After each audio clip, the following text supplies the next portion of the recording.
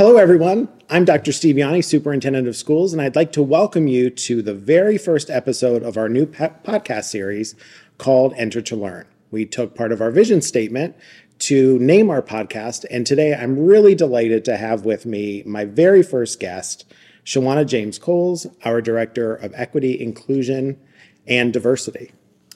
So, Dr. Yanni, I thought that we were going to be a team. I didn't know that I was just the first guest. Well, you might be a repeat guest at some point. I can live with that. We have to spread the love around. We have to make sure that we give other people. But, I really am glad that you're here today because you play a really important role in shaping the culture of our district. You've been here a little over a year now. So I thought it would be great if you could give a little bit of a background about who you are and your professional background so the listeners can learn a little bit more about you. Yeah, so this is my 30th year in education, and I have worked in both an urban setting and another suburban setting. And I've been a teacher, a principal, director of curriculum, and served a few years as the director of diversity, equity, inclusion in 2 districts now. And so I'm excited to come to Lower Merion to be a part of the important work that's occurring here. Lower Merion, as you know, has been a model for many years of this equity work. They're leaders and forerunners of the work. And so I wanted to be a part of the work and all of the wonderful things that you get to hear about Lower Merion. But also coming here is also about listening to the many voices that we have here and the systems that we have in place, because sometimes people have a misconception that it happens easy, right? And so when you're here and learning from all of the people that's here, you get to understand the systems and the dedication to the work, the hours that are spent making sure that equity is the fabric of Lower Merion. You've explained who you are and, what drew you to Lower Merion. What is the thing that you're most proud of in terms of the work that you've done so far in Lower Merion that you can point to? Yeah. I think the equity liaisons. We can't do this work by ourselves, right? And I think the support of our school board, who really believe in this work, the building administrators, the community, our teachers. And so it's this collective voice, all for the benefit of our students. So I'm so proud to be in a place where they believe in it, they get it, they understand it, they want to promote it. We want to shout it from the rafters of what we're doing. And I think it makes it a great place to not only work, but to be a part of the lives of our students as they are journeying through Lower Merion School District. That's great, because at the end of the day, we're all here for kids. I mean, as administrators, we directly support our staff, and our staff then is directly supporting our kids. And I'm excited to be on this journey with you. And I think it's a journey, right? It's not something so we have these checkpoints. And we see where, we're making progress and where there are opportunities of growth throughout the process. Is equity, this work is never going to end, right? It's going to be into perpetuity, that it's always going to be a need. And it's how we address the need. How do we pivot? And I think that we have the resources and the talent to, as things arise, we're able to pivot and move and hear diverse voices and try to make sure that our students feel that they are a part of this district. Not that they're just fitting in, but they can show up with authenticity. They're really part of it. Right. So it's not just, it's the students, it's our teachers, it's our community, it's our families, all of that collective voice. When we talked with the staff at the beginning of the year at our convocation, I said something along the lines that we're on this journey to belonging, right? Because we know that this idea of belonging has come out of decades of research in social psychology. And we know that when kids feel really deeply connected to school, their academic outcomes are far greater than when they don't feel that they're an integral part of their school community.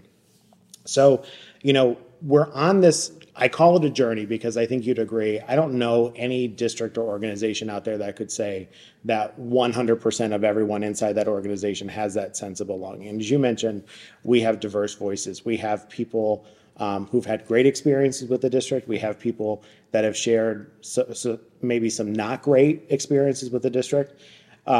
But the cornerstone of our equity work is really making sure that kids feel that they belong here. And then when we talk about equity, it's about giving kids what they need to be successful, right? So almost looking down at each individual student, right? Yeah, and I think along with that is hearing the stories, right? So I recently read something that says, stop telling students they belong. And it wasn't in the idea of not saying that they belong, but learning their stories. Don't make assumptions that we know how they came to be or why they're in this district or their family's trajectory to getting here, right? So we can't say that you belong if we don't know your story, right? And so I think that's that part of listening to our communities and asking, tell me your story. Tell me, and then we as a collective get to hear the stories and where some of those holes and some of those gaps, and then how do we program for that?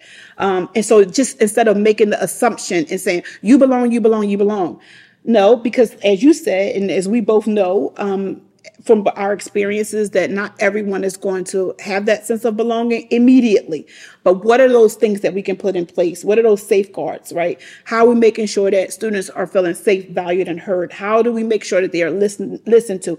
How do we make sure that our staff who may be a part of vulnerable populations, are we listening to them? Are we taking the time to engage with them as well, right? Because this sense of belonging is not just for students, as we said, is for our staff. What are we doing to make sure that our staff members have voice, right? Our community have voice, and we have outlets to do that in multiple ways with community groups and our affinity groups. So we have some times that we get to bring people together to make sure that we're cultivating that sense of belonging. That's great. And I loved, for the listeners, Shawana took us through a process this summer at our Leaders Learning Together, our summer academic council, where we developed our equity stance. And then our building principals, our building leaders turn that around with their staff. And the hope then is that the staff turns it around with their kids. So, Shawana, there's a graphic up on our website and a hashtag LMSD Building Belonging. And the graphic, if the listeners don't know what it is, it's a house with diversity, equity, inclusion, belonging. Some people might say, well, it's great that you have that graphic. I think we've already clearly, explained that the graphic is just the front-facing piece, that there's really so much behind this. Can you talk a little bit? This year, we asked everyone in the organization, from the superintendent all the way through every position in the district, to create some equity goals. So can you briefly share with listeners what that work entailed? I think it's something that you said when we were in a community meeting. It's that buy-in that we all feel this, right? That every person in our district, every employee in our district, that we all feel this desire to make sure that we are cultivating that sense of belonging. And so we work with, as you said, in the summer during our Learning Institute, to craft our equity stance, right? And then these goals. So I'll give you an example, even with our teachers. So I've had teachers that have reached out and said, I want to make sure that the text that, we're using, that it has representation, or the displays that are in my classroom, that there's representation, because we know that when students see themselves, they'll also have that sense of belonging, right? So there are many ways that our staff has been dealing with this, addressing the sense of belonging. I know for me personally, this being my first year, a lot of one of my goals is working with our families that transfer in, right? How do we make sure that they have that sense of community? How are we reaching out to them in those first couple of weeks when it's their most vulnerable time, when students are trying to get to know other students or their families are just moving into their homes? And what can we do as a district to help support that? So that's an example of a district person having a goal that's looking broadly, but then in the classrooms, what some of our teachers are doing. And then departments are also, we're looking at hiring. So maybe someone in the hiring department, in our HR department, is looking at their goals to see how are we recruiting. And it's much more than recruiting. What are we doing to retain, right? And so if we are all working on this, then hopefully we'll get to that point where everyone feels that sense of belonging. And it's, again, that journey. That's great.